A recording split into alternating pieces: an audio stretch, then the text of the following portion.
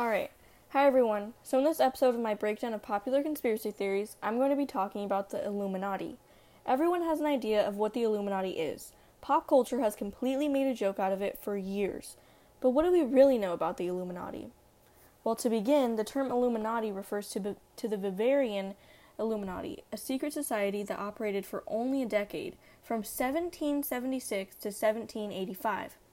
This organization was founded by Adam Weishaupt, a German law professor who believed strongly in Enlightenment ideals, and this very small handful of people sought to promote those ideals among elites. Weishaupt wanted to educate Illuminati members in reason, philanthropy, and other secular values so that they could influence political decisions when they came to power.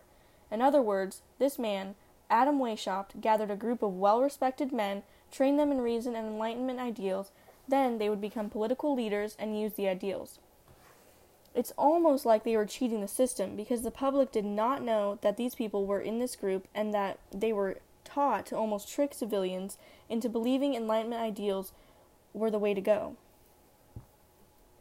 However, even at its very largest, it only consisted of somewhere between 650 and 2,500 members, which is nothing compared to how many political leaders we have nowadays. So let's talk about exactly what they did in this group that made them stand out, and why we still talk about the Illuminati, even though it happened so long ago. So the people in the Illuminati were known to do very odd rituals, almost like a cult. Nobody knows the exact rituals they would perform, but the members were known to be very paranoid, and they used spy-like protocol to keep one another's identities a secret. But while performing, they were following these bizarre rituals.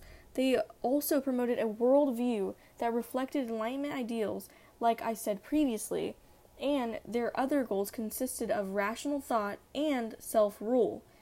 If you don't know what Enlightenment ideals are, well, they centered on reason, liberty, progress, toleration, fraternity, constitutional government, and the separation of church and state.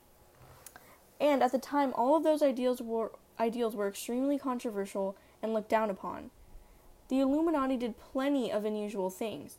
They used symbols like the owl, they avoided identification at all cost, and had complicated hierarchies. So there were different ranks and levels to the Illuminati.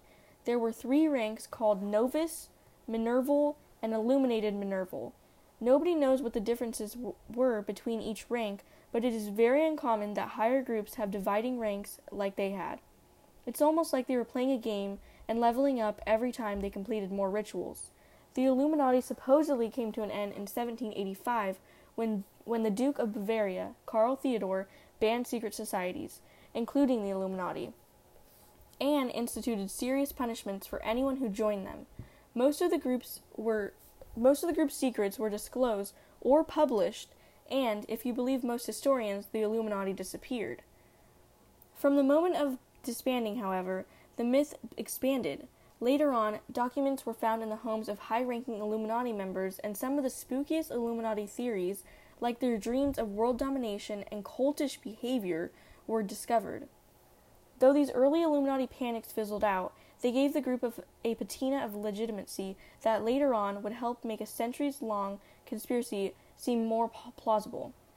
Year after year, more and more theories and articles are published about the Illuminati. That's why it's still talked about today. But if an all-powerful group does dominate the world, we probably wouldn't know about it. We have no idea if the Illuminati still exists today, nor do we know who could possibly be in it. Anyways, thank you for listening to my podcast.